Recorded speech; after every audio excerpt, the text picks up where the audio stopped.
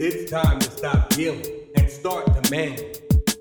It's time to stop being PC and start being transparent and authentic. It's time to get real. Prepare yourself.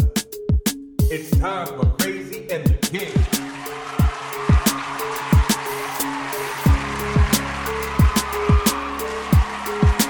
Welcome to Crazy and the King, Quarantine Week 8. How are you, my friend? 8, and it seems like it's on fire. Like, just as the weather begins to break, we get to experience all of these shootings. And like you just moments ago told me about several incidents that I absolutely had no idea even really happened. And I just thought that we were going to start the show with runwithmaud.com. Mm-hmm. You know, runwithmaud.com, the jogger down in Atlanta, Georgia. I know you heard about that particular situation.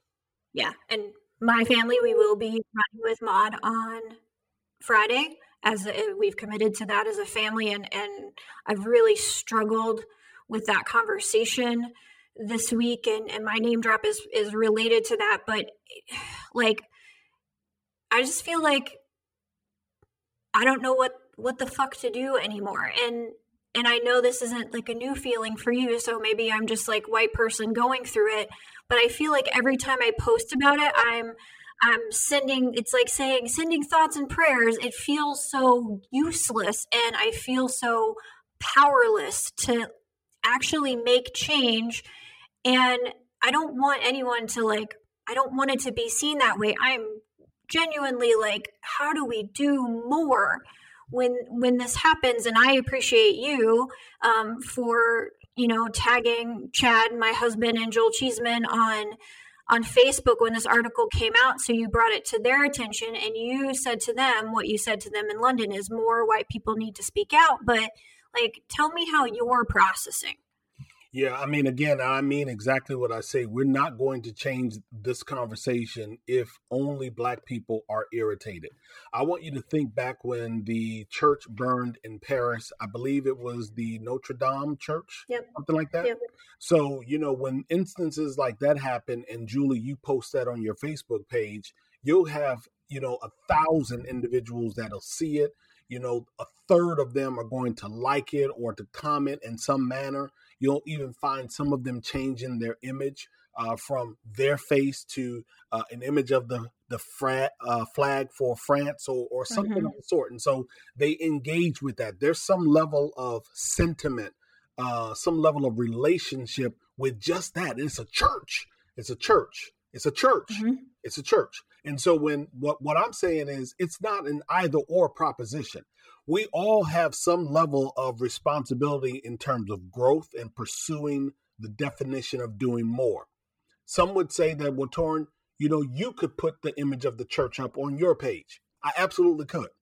I could do that around LGBTQ issues. I could do more. I could do more around issues of people with disabilities, and not just so much so posting on my social media, but ferreting out, being curious, reading that or seeking out that type of information so that I can be a bigger voice, better ally. And so when you ask me how am I processing it, I process it, in the way of I'm never surprised. Like I'm never, ever surprised when this bullshit happens. Never. I literally have reached my limit of videos of Black men being shot on camera for the fucking year. I've literally reached my limit, and I've only seen one. I don't need to see any more. Nope. It's just like you don't forget how that feels.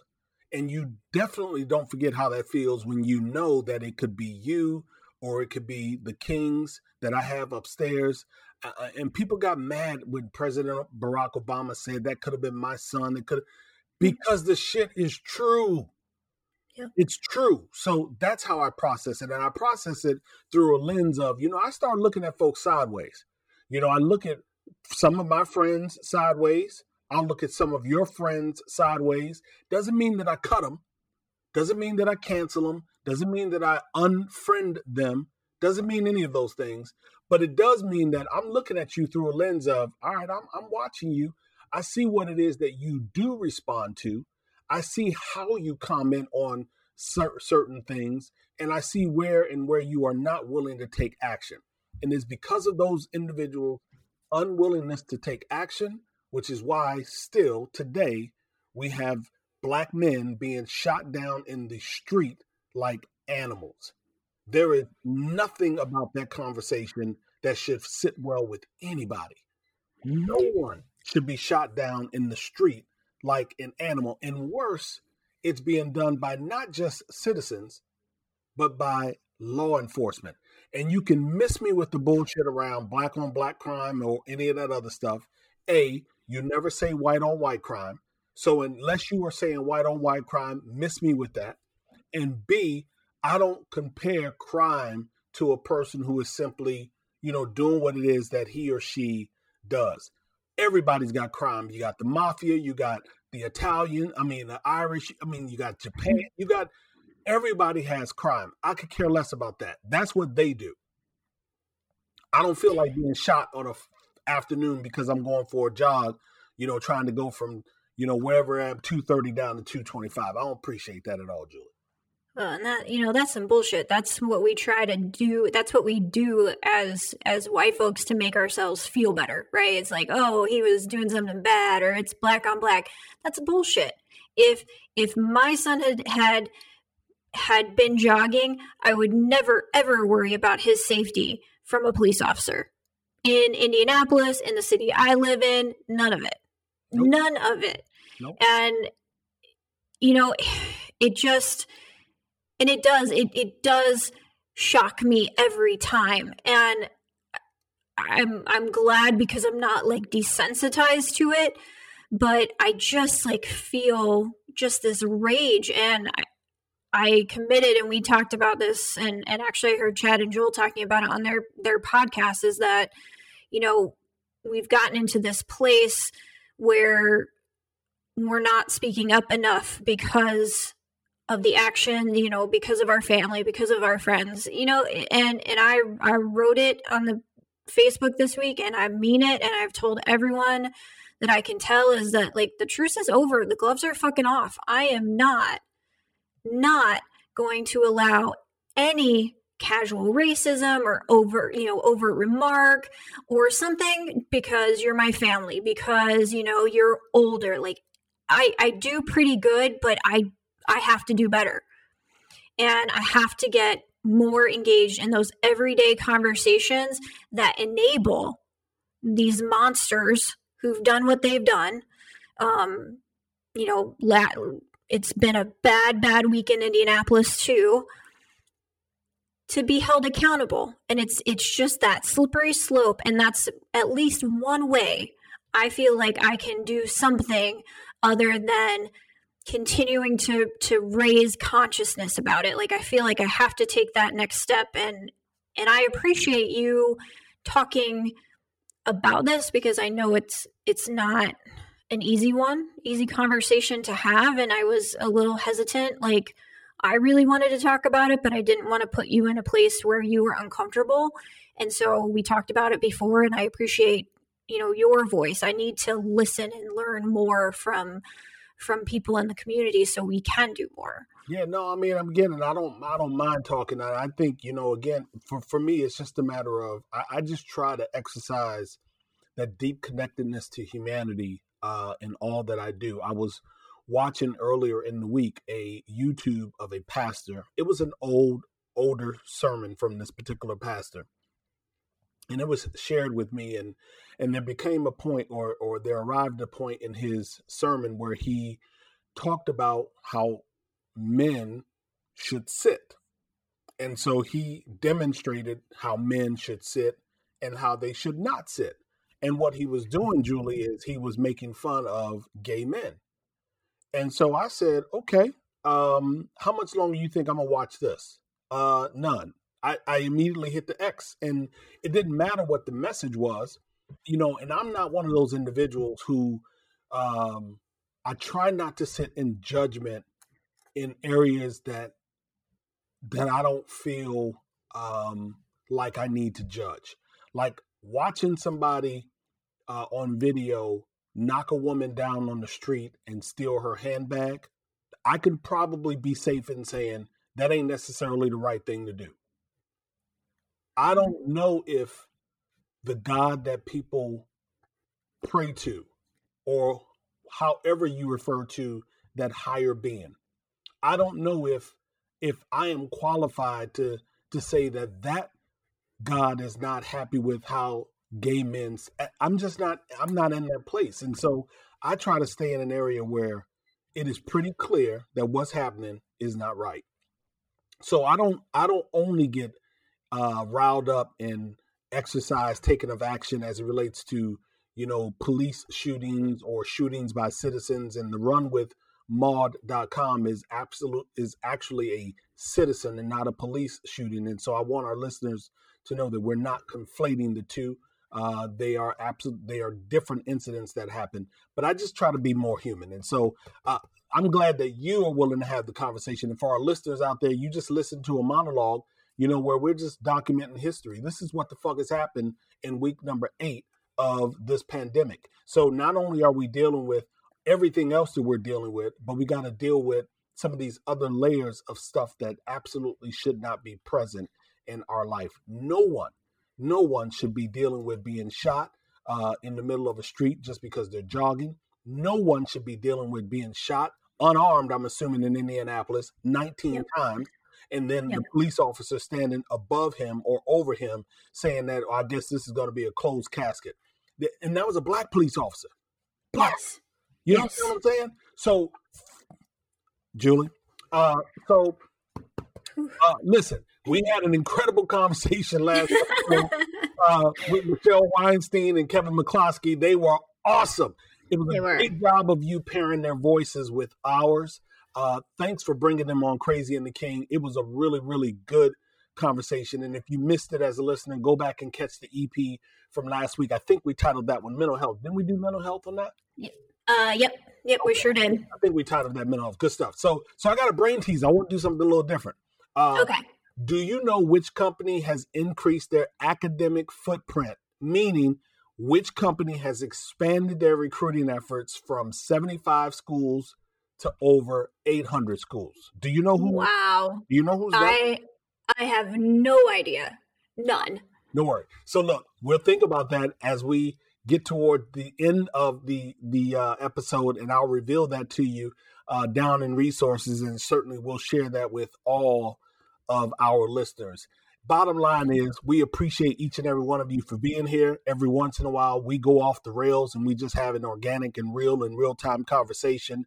We love you just the same. We ain't taking no bullshit from any of our listeners or anyone else. So if you don't like how we talk about what we talk about, you can hit the unsubscribe button. But the bottom line is, we are going to talk about diversity, equity, inclusion, belonging, and life. We're going to talk about humanity.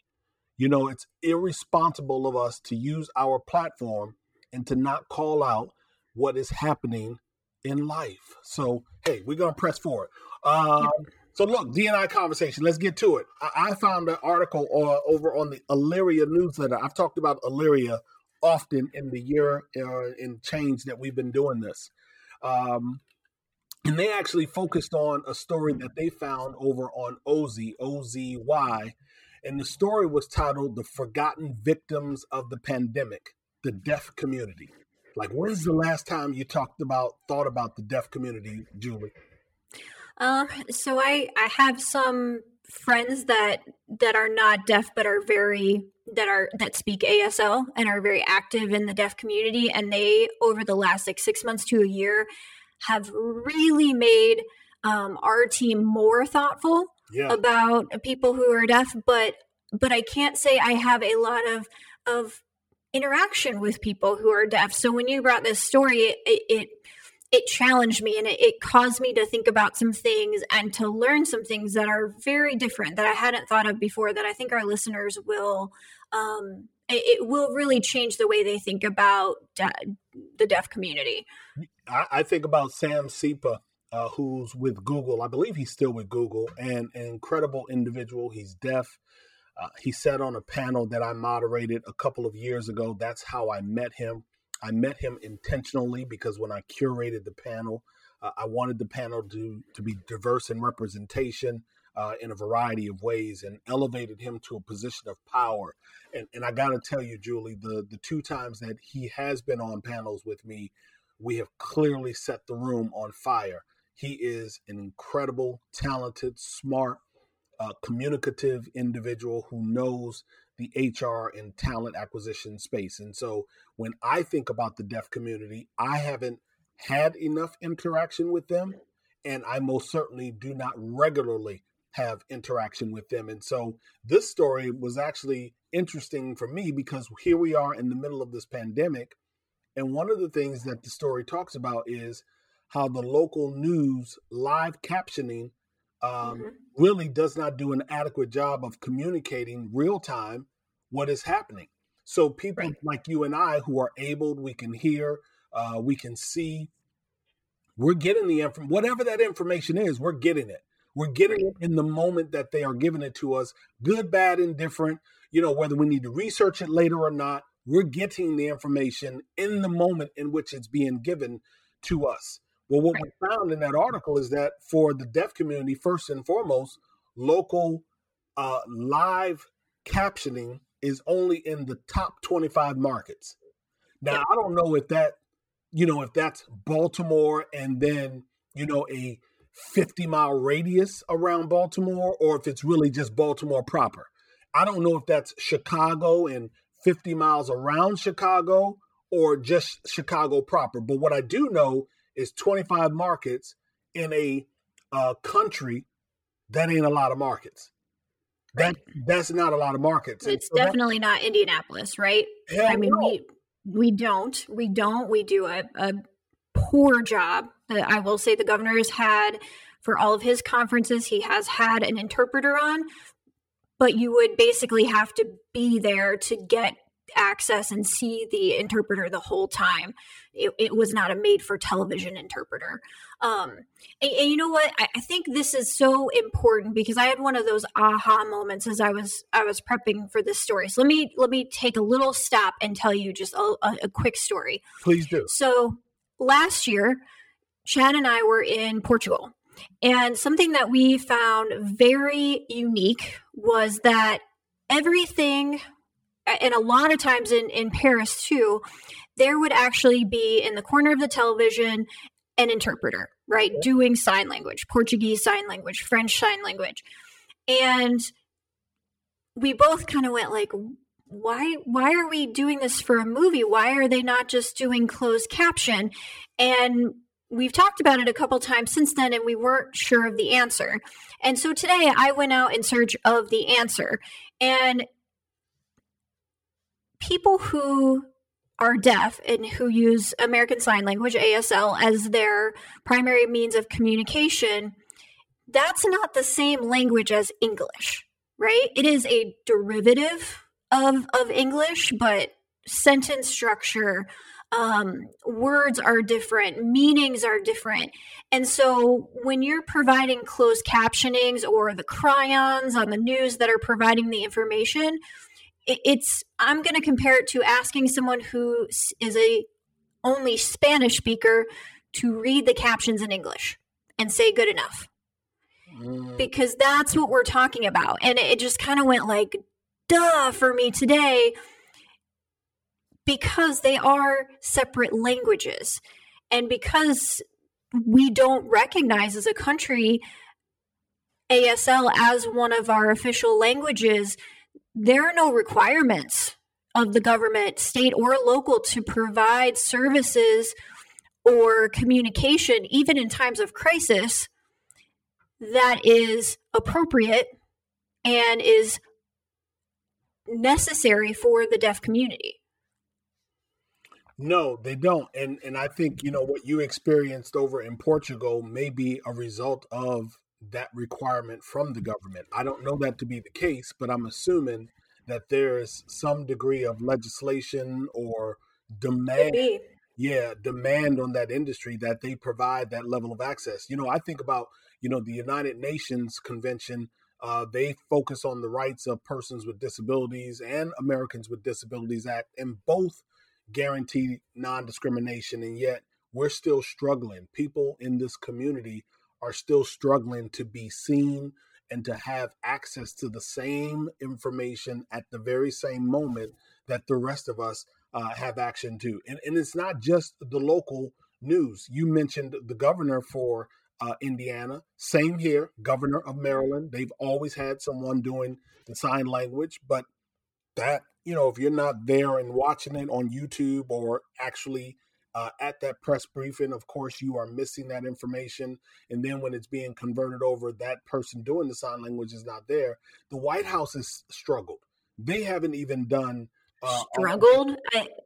Let's just say ignored. Yeah, well, you're right. It's better word.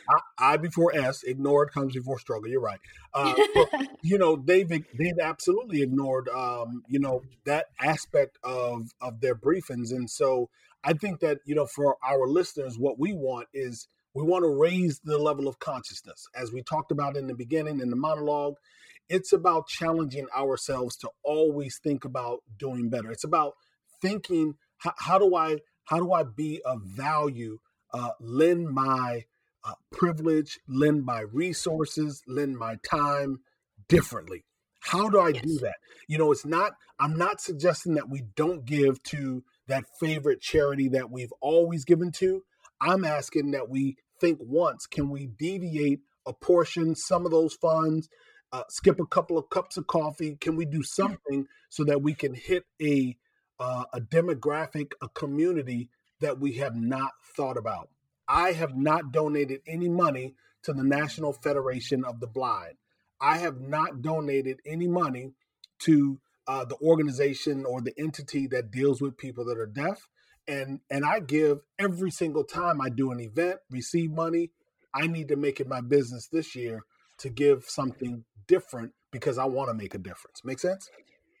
No, it absolutely does. And I want to make sure that I also recognize that people who are deaf do often learn to read English, right? They may read Braille as well, but they do read English, but it is as a second language in most cases. Yep. So if we were thinking from a design perspective about how do we have communication with our Hispanic community, how do we have communication with different speaking individuals or groups within our cities and within our communities, ASL should be a common and required matter of communication because it does create a fully inclusive environment and removes that. And it's not kind of discrimination. It is not baseline discrimination. It is discrimination. You are refusing to provide the same level of service to someone who speaks a different language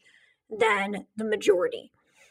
Yeah, of course. And so to close out this one, let's just say that we put up an episode last week of mental health, and Lancet, LANCET, published a report in 2018, some research-based evidence that said deaf people are twice as likely to suffer from mental health problems as compared to the general population. Of course, we'll have the links in the show notes, but I really, really want you to think differently about just how the world moves. There's 7-8 billion people. We can just show up a little bit differently. But that mental health piece is a great transition to your story, Julie. What you got? Yeah, well, I mean, and it just ties in so well to what we've been talking about for the last few weeks. And the story is from Forbes, who's been doing just a fantastic job in the disability space for, I'm going to say, at least the past year, and really bringing forward great voices. And I want to thank Steve Oriel for sending this article our way. My man, Steve. Yeah, so quick name drop to Steve. But the article is titled, "We Have Been Disabled: How the Pandemic Has Proven the Social Model of Disability," by a D&I expert named Dr. Nancy Doyle. And when I was reading this article, what I realized is that we have been talking for the past few weeks about the social model of disability, but not putting that label of understanding around it. So I thought it's probably a good idea so that our listeners can start recognizing to first stop and say, what is the social model of disability? And I always talk about how we're on our civil rights journey. And the best way to explain the social model of disability is it's the civil rights view of disablement.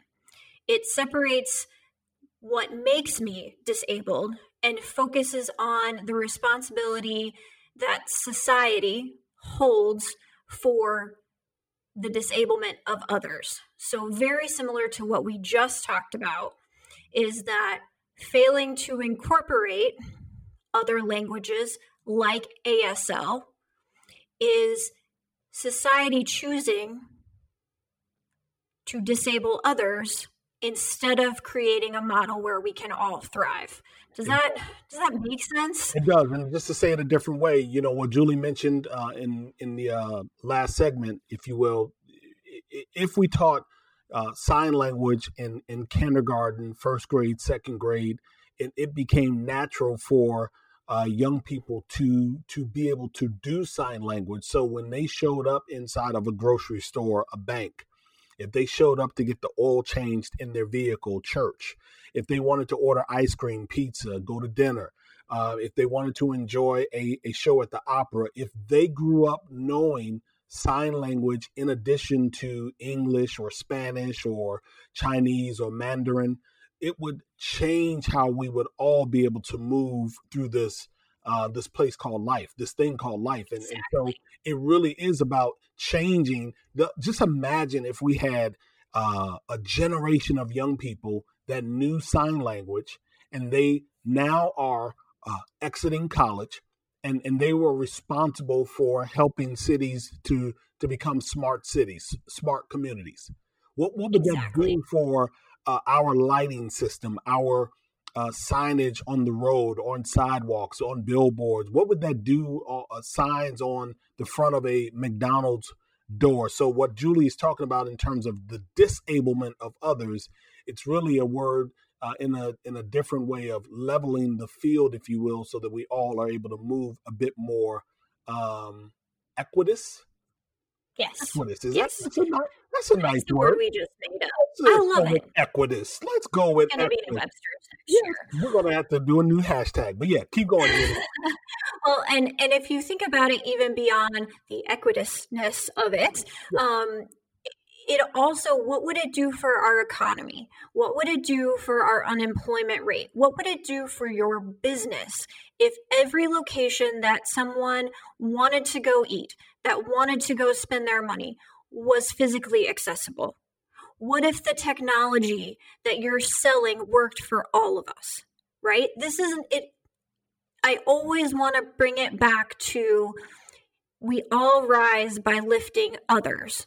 And it is the right thing to do, but it is the smart thing to do. And companies are not thinking about that. But what has happened in the last 8 weeks? Yeah, well, it came through and everybody went through a period of enforced, unwanted disablement, i.e. a pandemic, and exactly. the article talks about, how that swooped through, period, like no warning. Well, we got a couple of weeks warning, and in some cases that week was later than it was supposed to be. But we got some more, a slight one. Point being, it disrupted everything that individuals, and so now the way that we normally abled individuals operated, we are experiencing some of the challenges that people with disabilities or other underrepresented groups have had to deal with, for a lifetime. And so while we're complaining about Zoom fatigue, the folks that are blind, deaf, I mean, they may not have been able to use Zoom ever.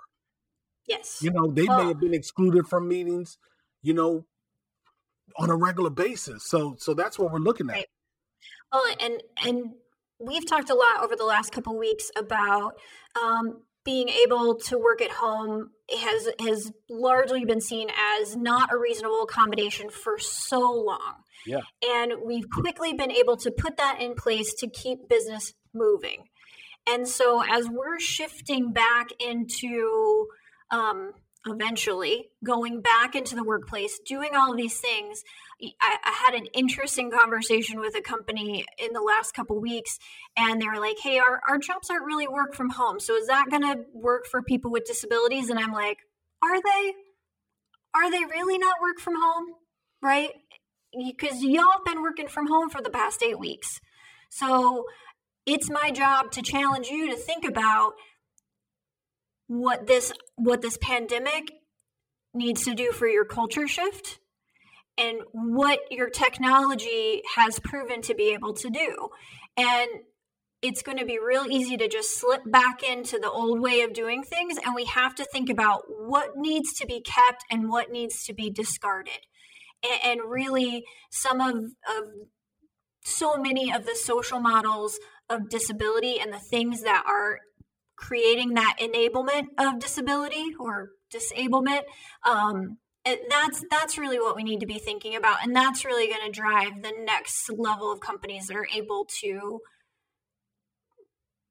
maximize their return on investment for this pandemic. Absolutely. And in the article, Nancy Doyle talks about towards the end, she says 4 things. She says new things that we will keep. Actually, maybe triggers, 4 triggers. New things we will keep, new things we will cease, old things we will reinstate, old things we will drop. I've often referred to in sessions that I've done, whether it be private coaching or, from stage, the book, Blue Ocean Shift. And inside of Blue Ocean Shift, it talks about the 4 action framework, either reducing, eliminating, creating, or raising. It's the same thing. She may mean it in a different way, but ultimately it comes down to the very same thing. And the premise around Blue Ocean Shift is, why should we compete inside of a red ocean, which we really don't have red oceans? It's an analogy, I think. And it's really around, why don't we think differently about how we do all of this stuff and get out in that big blue ocean? There's a world of opportunity waiting for us, an incredible amount of disruption and innovation and opportunity waiting for us.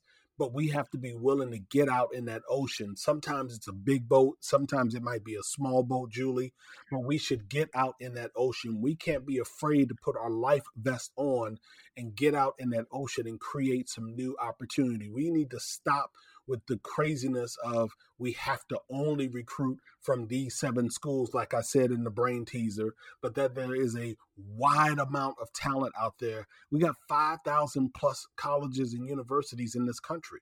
Why are most organizations only recruiting from a handful, 20, 30 of them? 5,000 of them. So it was a great article. I loved what Nancy Doyle did. I loved the find. And quite frankly, I didn't know that Forbes had been really doing a great job of highlighting, this community. And so I'm glad that Steve, me and Steve that guy's been a friend for 20 years. Nice. Yeah, so I'm glad that he shared this article. I saw that he tagged us, but you pulled it faster than I did. Good read, good ad. Good on you. I love this one. This is good. All right. So I've been waiting on this brain teaser answer for 28 minutes. So yeah. So we're going to make sure we put it out for you all. We're not going to go into it, but Google released their 2020 diversity report. And so inside of their diversity report, it's about, 20 or so pages. And they, they go in there and talk about diversity. And what Google has done in part to try to address some of their D&I is that they have increased their footprint from 75 schools to over 800 schools. And so now they're recruiting, as of last year, from 15 HBCUs, historically Black colleges and universities, 39 Hispanic serving institutions, and 9 colleges that focus on women in the U.S. So here's my only challenge with that. If they've gone from 75 to 800 schools, I just told you about roughly 54 of them. It tells me, and it causes me to ask, well, who's the audience and what type of diversity are coming from the other 750 schools? But nonetheless, we'll put a link to the report in the show notes. Have a look at it, and it may be instrumental for you and your organization as you continue on your D&I journey. I think it's going to be well worth a read. It may be worth a discussion, just in general. I don't know if you know the CDO over there, but it would be interesting to get a take from inside Google. Not that you ever get anything from inside Google, but no. So I think that's awesome, and I think it's well worth a read. I will go ahead and say that I just did a search, and disability gets mentioned 10 times, which is a huge improvement. So thank you for that, Google. What about name drops, my friend? So let me go with mine real quick. Judy Heumann from Crip Camp. She joined me on IG Live this past Monday. Absolutely enjoyed her energy. She was incredible. 70-year-old woman. She did a twirl in her wheelchair for everyone that was on my IG Live. So if you don't do IG Live with me, do IG Live 12 o'clock Mondays, 12 o'clock Eastern. But Judy Heumann, she was the MVP. Grab her book, Being Human. Being Human, Heumann. The Audible version drops May 17th. She's super badass. Yes, totally love her. Absolutely. My name dropped this week, Kim Jones, great D&I leader, awesome on the circuit. She and I have been just connecting, Facebook, socials, that kind of stuff. Love Kim. And she really helped me through a tough conversation and helped me to be more comfortable with my voice for what we talked about at the top of the show. And so thank you to Kim for indulging me and being there to kind of listen and let me get to the right place that I needed to be a better ally. And I'm going to be hanging out for the next couple of weeks to take us home. And we've got some events coming up, and we'll have more about that soon. And I look forward to catching you, my friend, on SiriusXM this week. Yeah, so I'm trying to look real quick. I wish I had her. Oh man, I can't find her Twitter. I wanted to give her Twitter handle out. Kim does some incredible bags and skirts with African diaspora type print. Kim Jones, and if you are interested in connecting with her and you can't find her, just ping Julie or I on Twitter, and we'll make sure we connect you to her. I'm local. I ain't going anywhere. Like, I ain't no plane, no train, no bus, no boat. Nothing. If it's not a truck with a push button start, then I'm not in it. So that means I'm gonna be right here in Baltimore. We're gonna be rocking and rolling, doing what we do. Nothing's changed. But I do ask each and every one of you to think about the top of the show, think about the bottom, and at the bottom, all we ask is, how do you be a better human? We do want you to have an awesome rest of the week, but we close reminding each and every one of you that we want you to be a much better human. For now, Julie and I are Ghost. See ya.